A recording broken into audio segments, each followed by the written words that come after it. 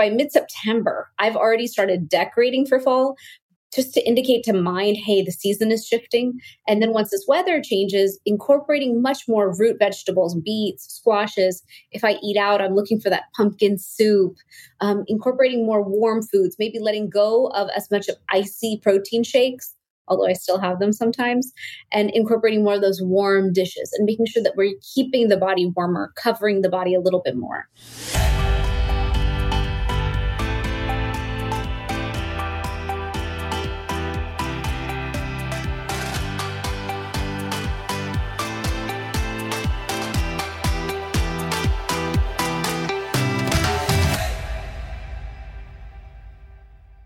Hey there, my friends. It's Dr. Anthony Balduzzi, and I want to welcome you back to another episode here on the Fit Mother Project podcast. Today, we're joined by Dr. Shivani Gupta, a world-renowned Ayurvedic practitioner with over 20 years of experience practicing Ayurveda in both the US and India, including getting a PhD in turmeric. Yes, the spice and the supplement that we talk so much about, we are literally talking to one of the world's experts in that. So that's going to be really cool. What I'm excited about in this particular conversation is to actually unpack what Ayurveda is, and this basically what many people would consider like the root of a lot of our medicine that came from India that has so much wisdom in terms of how we can approach our health and our longevity and our well-being. And Dr. Gupta's work is really powerful because it kind of bridges the gap between this ancient Ayurvedic wisdom with modern medical practice. And she also has a lot of amazing supplements and formulations that I'm sure we'll get into in this conversation. And not to take too much from Dr. Gupta's story, but growing up, she battled some chronic illnesses due to a weak immune system. So this made her search out for different ways that she could heal. And then she found Ayurveda, and now she's changing so many people's lives. So Dr. Shivani Gupta, welcome to the show. Thank you for having me. Okay, so let's kick it off and let's define what Ayurvedic medicine is, because I think only a certain percentage of our listeners are even familiar. Sure. So it's an entire system of health, healing, and medicine from India that's over 5,000 years old. And within that system, it encompasses not just all the different subspecialties of medicine as we know them nowadays, but it's really a preventive lifestyle. It's known as the science of life. That's what Ayurveda means. So it's the way we can live every day to prevent chronic disease, to bring mind, body, and spirit into alignment, to have an understanding that we are of nature. And so to be in balance with nature brings that harmony and wholeness into us that we want. And it's a very powerful anti-inflammatory lifestyle as well. The way Ayurveda is taught is it's all about gut health. It's all about circadian rhythm. It's all about balancing our individual mind-body constitution called our dosha. It's all about bringing all these things into harmony so that that alignment that we want is possible. And then we're in flow with all of life, and all the things we want come to us instead of us fighting so uphill to get those things. I mean, that sounds great. I think everyone listening is like, sign me up. And I also can't help but smile because I think the modern medical landscape is now just like catching up to this ancient wisdom. And now everything everyone's talking about is circadian rhythm balance, digestive health, personalized medicine. And it's hilarious because this is like the root of Ayurveda. Exactly. And now everything's just kind of coming full circle. So the truth will out. And on that note, I'd love to speak about the concept of doshas because I think it's fascinating. Can you explain the main doshas in Ayurveda and, the characteristics both physically and mentally, and how people can start to think about maybe themselves and their own constitution in relation to this philosophy? Sure. So the doshas are this concept out of Ayurveda where each of us is bio-individual. Each of us has our own primary and secondary constitution. And that dosha is actually decided at the moment of conception. So it's a combination of our two parents, the season we are coming from, the years we are born in, that decides who and what we are. And that dosha rules our personality, our physical good and bad traits throughout our lives. And so what I like to do is do a dosha quiz on each person. I have one on my website. And once you do that quiz, you come to understand, are you more vata, pitta, or kapha? And here in the West, we pronounce them vata, pitta, and kapha. That's how I say them. And so within those, a vata person tends to be more of the elements of air and ether. This is based on the 5 elements. So when you're more air and ether, you're going to have the elements of that, more motion, quick mind. You're going to be thin and wiry, someone who's very nimble and very active, who is always like a busybody, always in motion. So a vata person is someone who runs around, barely has to eat any food, sometimes doesn't get all their projects finished so they can look a little flaky, but they're also the most creative, artistic types as well. And so Vattas can have poor digestion, poor sleep, anxiety. A lot of the traits that fit a certain person who's running like a tornado would fit a Vata person. Then you have the Pitta body type. Pitta is fire with some water. So that's someone who's fiery, ambitious, driven. They want to do a lot of things in life.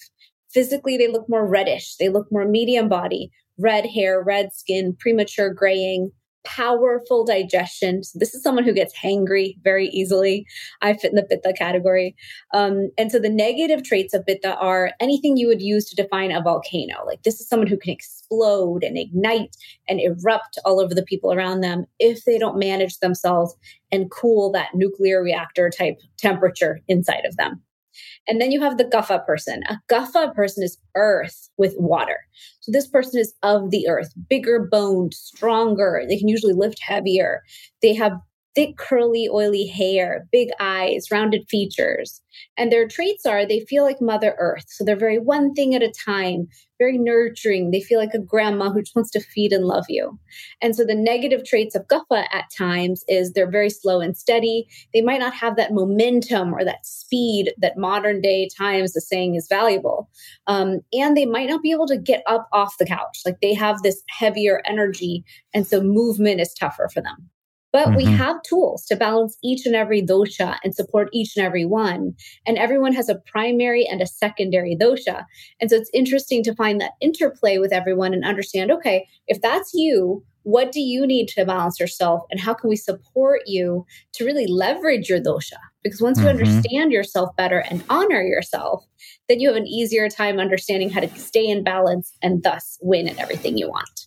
Nice. And it's fair to say this should be why certain people, due to their doshic balance and basically their own individual geometry, if you will, are going to gravitate towards certain types of activities, certain types of foods, and then, certain types of pitfalls, which is basically what you just said. But I think I want people to really understand this and maybe even think about people in your own family, and maybe even your kids. Like, where do you think they fall? Do you have a fiery kid? Do you have a little more of the steady, heavy kid? Do you have the light, airy, kind of all over the place kid? It's fun to start to think because you can certainly see these patterns working. So that's awesome. So Ayurveda, concept of doshas. And I know there's a huge aspect of understanding like what I'll call like the energetics of the food. Like foods have either warming or cooling or spicy or certain kinds of qualities. Can we speak into that? Because I think that interplays nicely in terms of how food fits into the doshas, right? For sure. So when it comes to food, a lot of what we eat, we don't realize could be counterbalancing to the dosha that we are. So for example, a Vata person tends to like light foods, dry foods, but they happen to exacerbate that dosha and make it worse. A Pitta person like me, we love super spicy, oily foods, but that further ignites the fire and can be problematic to us. And then Kapha people love those heavier foods, but then they are not supported to be light and moving. So it's interesting when you look at food and understand whether it's warming or cooling, whether it's heavy or light, whether it will ignite you or calm you down. There's a lot of power in leveraging what foods you eat to constantly calibrate and control yourself. So for example, a Pitta person in the summer should not be eating the spiciest foods every time. But if you do, because you're addicted to them, like myself, you can have coconut water with that meal. You can have different things before or after to hydrate and cool the system and counterbalance the negative effects. So I like to play with that a lot and leverage food to stay more balanced. Can we talk about some spices and additives that are on the cooling side versus the warming side and how people might take, like I know like some fit moms listening are being like, well, I'm thinking about dinner right now. My family likes to cook a lot of like basic protein and veggie kind of scenario. Can they use different side dishes or spices or herbs to kind of like make it more on the cooling profile and the warming profile? And then what would be some examples of maybe how you could prepare a dish like chicken and then make it cool and then maybe how you could make it warm?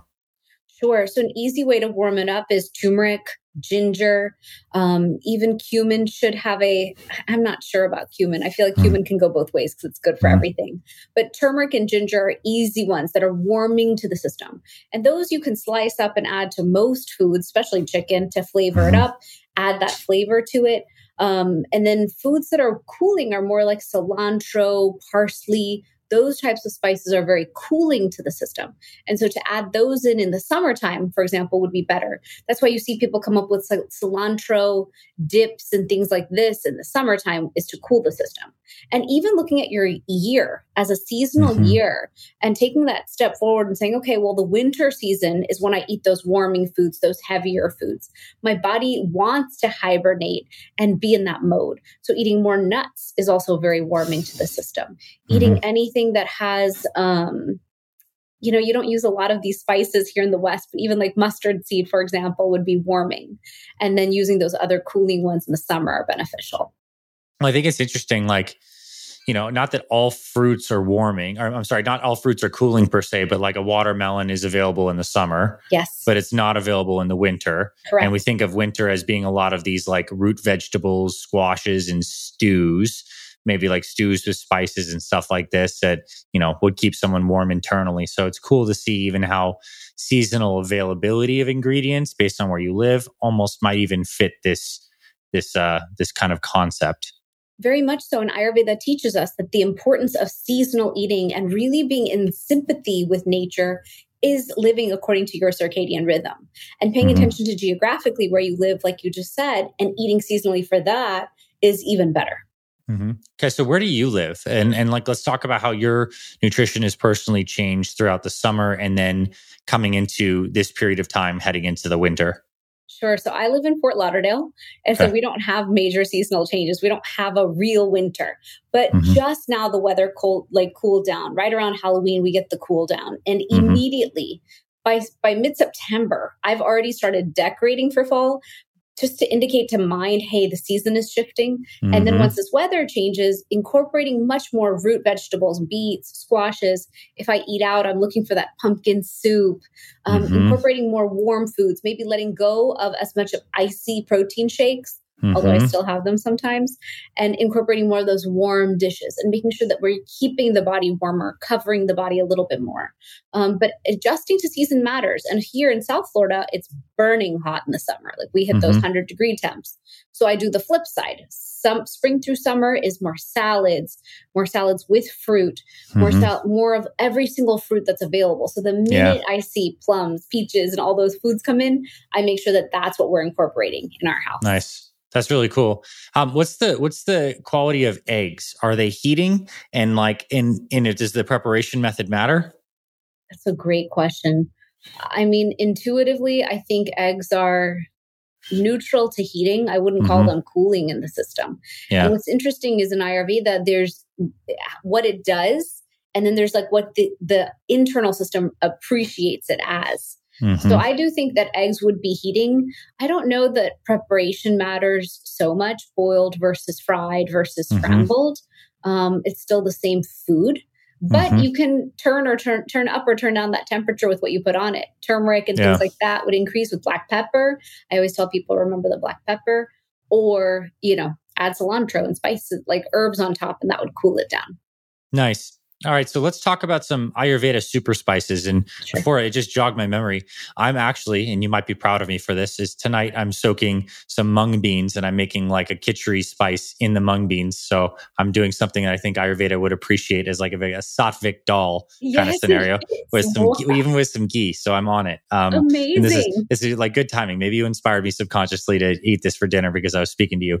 Let's talk about some Ayurveda super spices and certainly take a nice hard pit stop on turmeric too. Can you kind of fill us in on some high notes of spices that you would urge now your Western friends, for the most part, here to incorporate into their family's meals? Sure. So any Indian household is going to have this box. We call it the masala dhani. That masala box is how we cook pretty much every dish in the Indian kitchen. So we have cilantro in dry form as coriander. We have red chili powder. We have turmeric, of course, because we're obsessed. We have cumin spices. We have garam masala. And then in my case, we have a mango powder called amchur that we use in case we want to punch up the lemon flavor, and lemon itself is not going to do it enough. And then, of course, in addition, you can have fenugreek, you can have fennel seeds, mustard seeds, and there's like a whole other secondary spice cabinet. And then there's also a spice called hing, and I love hing. Hing is also known as asafoetida. That's the more Western name for it.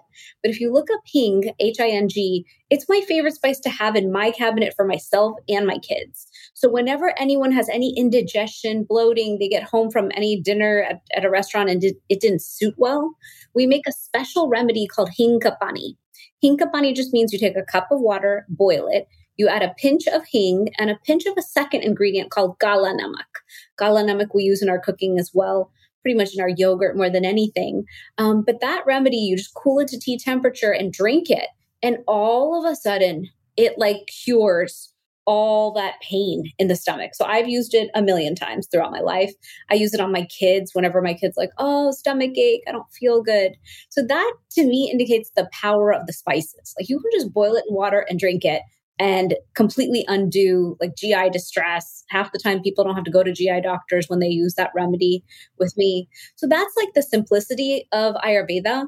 One thing we do before we cook any beans or any lentils from Ayurveda is, or even in Indian cooking, is we heat oil and we add hing and cumin seeds in there. We wait till those cumin seeds are like aromatic, kind of popping and cooking, and then we start the cooking process. So we've basically given ourselves a pre-digestive spice to support the digestive process of anything that's hard to digest. So cauliflower, broccoli, any vegetable I cook and any lentil I cook, which we do those every day, we have those two spices on board because they're the most powerful tools, next to turmeric, of course, in that toolkit when it comes to our health. I got the first one, hing. The second one, can you say it one more time? Cumin. Oh, it was cumin. I'm sorry, but there was in the actual digestive remedy. Yeah. In the remedy, it's hing and gala namak, Kala and namak, Namakh. Awesome. That's really cool. And I mean, my attempt at this, and you're going to make me up my game from listening to this and learning, is I have two teas. I typically have like a ginger digestive tea or a peppermint digestive tea, which both are good digestive tonics, and one's warm and one's cold. So depending on the constitution of the like issue, if you will, I use one of those, but this sounds even better. And I love the idea of using digestive spices as a part of the cooking process. It seems like super cool. I love that. Yeah, it makes so much sense. They're natural remedies. So why not use these natural tools and strategies that we have available to us that are quick remedies as well, but also help go and support the body on so many levels. Mm-hmm. Let's talk about some ghee. So ghee, clarified butter, for those who don't know, is a huge aspect of a lot of Ayurvedic meals. How is that different than someone who's maybe has like a grass-fed butter in their house? And what are some of the health benefits in uses, both culinary and maybe even otherwise? Sure. So ghee is what we've used for thousands of years. Ghee is kind of multi-purpose. You could use it in so many different ways, with or without food. But when it comes to food, we believe it has such a cooling and beautiful effect on the body. It's going to encourage peristalsis. So if you're constipated, eat some ghee. If you want to detox the system, eat some ghee. It's like one of our cure-alls. But we love to cook in it in my household. We cook with it. We can put it on top of the food as well, because when you put it on top, it also has those additional benefits. But clarified butter or ghee is considered that butter, that oil, basically, that we're supposed to use in everything that we cook. It can be used multifunctionally across any type of dish that you cook. But it's a very pure sattvic food. You used the word sattvic earlier. Sattvic to us just means that yogic diet, that pure diet that invites the body to be balanced. And in Ayurveda, we have a handful of ingredients that we consider ojas building. Ojas is building that nectar of life, that vitality that we all crave. And so almonds, ghee, certain ingredients do that and give that property to us and can kind of build back that resilience and strength that we want in the body. So you can use it as simply as an everyday oil to cook your food with, like a base. You can put it on top for added healthy fat. You can use it as a tonic when you're constipated, just eat a spoon. There's a lot of multi-use benefits to it. And why is it distinctly different than like maybe like just a straight up non-clarified butter? Is there a reason that that its ghee is clarified and why that's actually beneficial versus like a full butter that hasn't been processed? We use both in the Indian kitchen. It's not like we don't use both. It's just ghee is considered more medicinal. The way it's created and purified makes it better for you, better received, more soothing to the system overall than butter itself. Got it. All right. So to kind of plus on this, I want to go deep into turmeric. Like you actually went and you got a doctorate studying this as a large part of that. Like why? I mean, it's really, I mean, I think you're going to tell us the profound reasons why. I think it's probably one of the most potent, things that we can do for as a natural anti-inflammatory and helpful and all that. But like, lay it down for us on turmeric, why it's so amazing. If someone's not convinced, like, what can you share to be like, oh my gosh, I need to get this in my body every single day? Sure. So I love turmeric because it is one of the most powerful anti-inflammatory plants that we can use to naturally reduce inflammation in the system.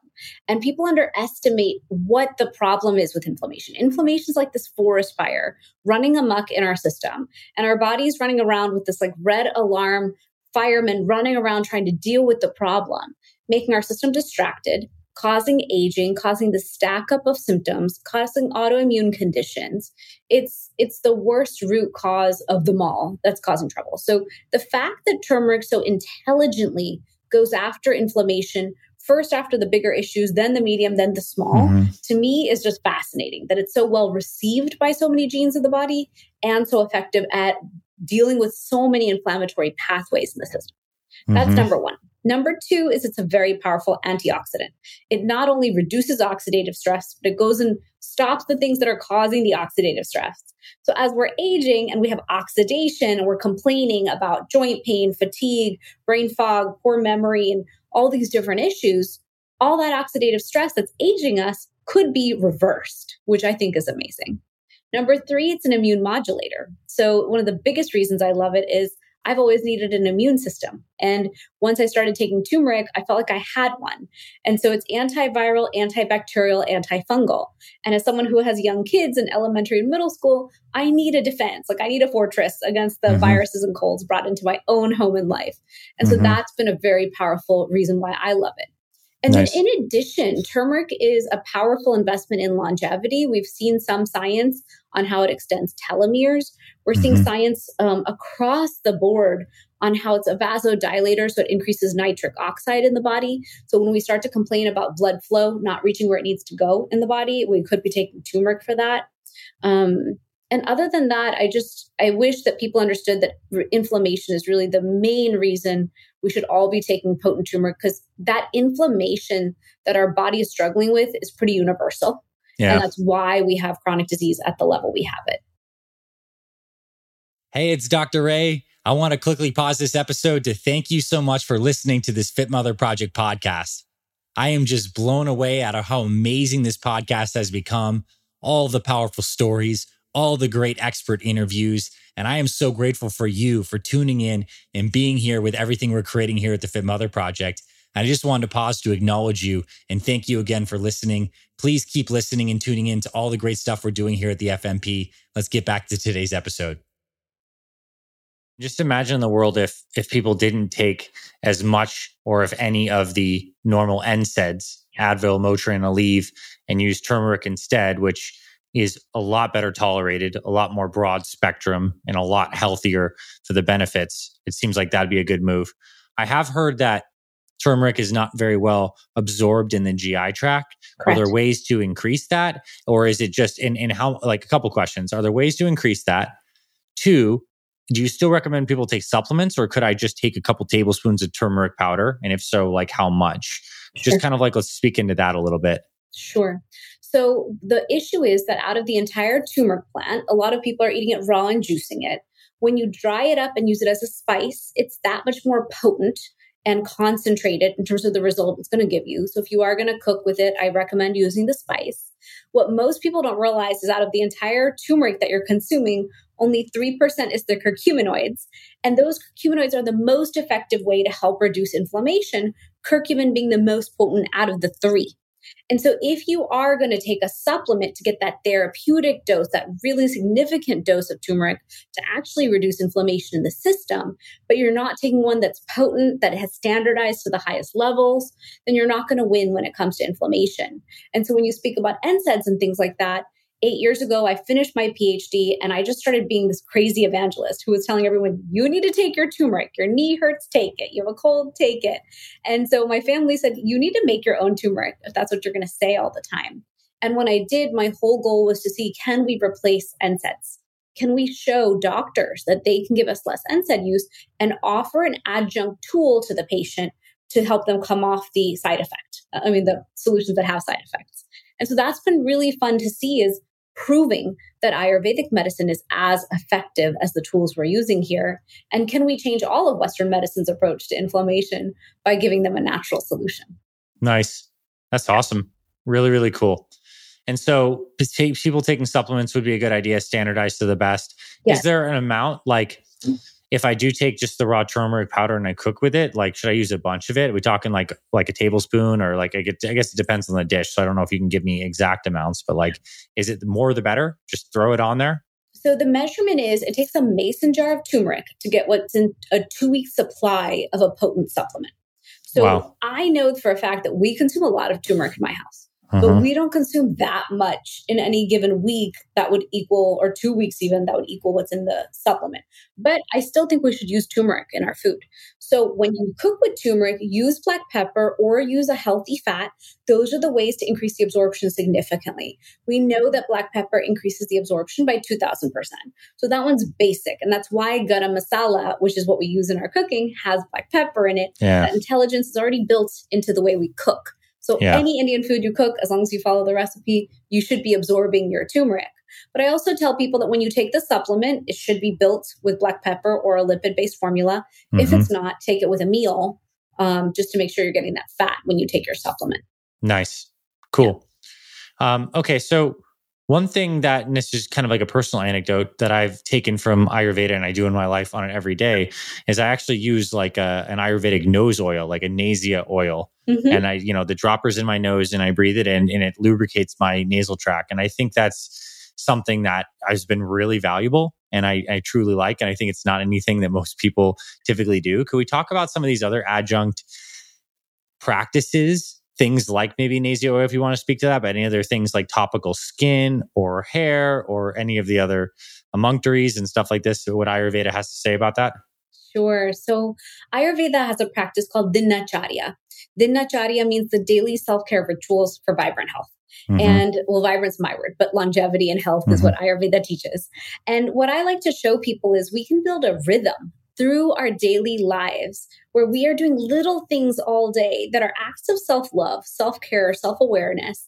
And by building that rhythm with the self-care, we're not only retraining ourselves to focus on self, tune into our intuition, and keep our health and our well-being as the number one priority, but also we're investing in daily detox, which is a part of Ayurveda. In Ayurveda, we want people to do one profound, healthy detox per year, if not also do seasonal detoxes to clear out your doshic imbalances from the last season and step into the new one fresh and ready.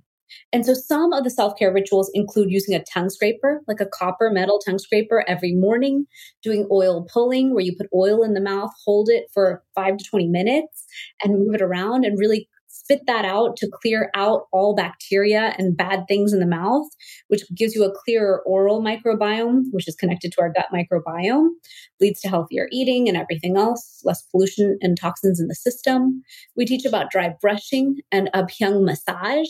Those are beautiful self-care rituals to do at night. So for example, for all the fit moms who want to stay healthy and be vibrant, dry brushing in the night is going to move your lymphatic system. So you'll clear your lymphatic system better at night. Then abhyang massage is also going to help you with soaking up all those medicinal food grade oils and supporting oleation of your joints. So when we're pounding hard at the gym and trying to build that strength, to counterbalance it with these tools can be a very powerful way to build that longevity and that support and give us more years for us to work out that way and build our health. Nice. Yeah. And something you mentioned got me very curious. So I'm sure someone else listening is curious too. What does a major year detox look like, or a seasonal detox? Like, what's some of the architecture around that? And what would that look like? How would you do it? How does your family do it? Sure. So Panchakarma is what that annual detox looks like. And I have been to India, stayed in a place for 3 weeks, It's really intense when you go to an Indian center. They really clean out every orifice that could possibly exist. So there's enemas, there's colonics, there's chugging water and barfing it up. There's cleaning out your ears and your nose and gelnethi and all the things. So it's quite intense. And I have done it. I did it as a preparation to have my first child. I've done many versions of detoxes here in the US as well. And a seasonal detox is just a 1-week version of that. But what I've done is I've created a 7-day free inflammation detox for people. And then I've created a 28-day proper Ayurvedic detox as part of my program. Nice. And I like to show people that they can do a level 1, 2, or 3, because sometimes we're not ready for the full enchilada version. But if you just start with building yourself back up with self-care, that alone puts the body into a beautiful state. Then a level 2 is like drop some inflammatory foods and start some detox tools, like infrared sauna, like walking in nature, like Epsom salt baths.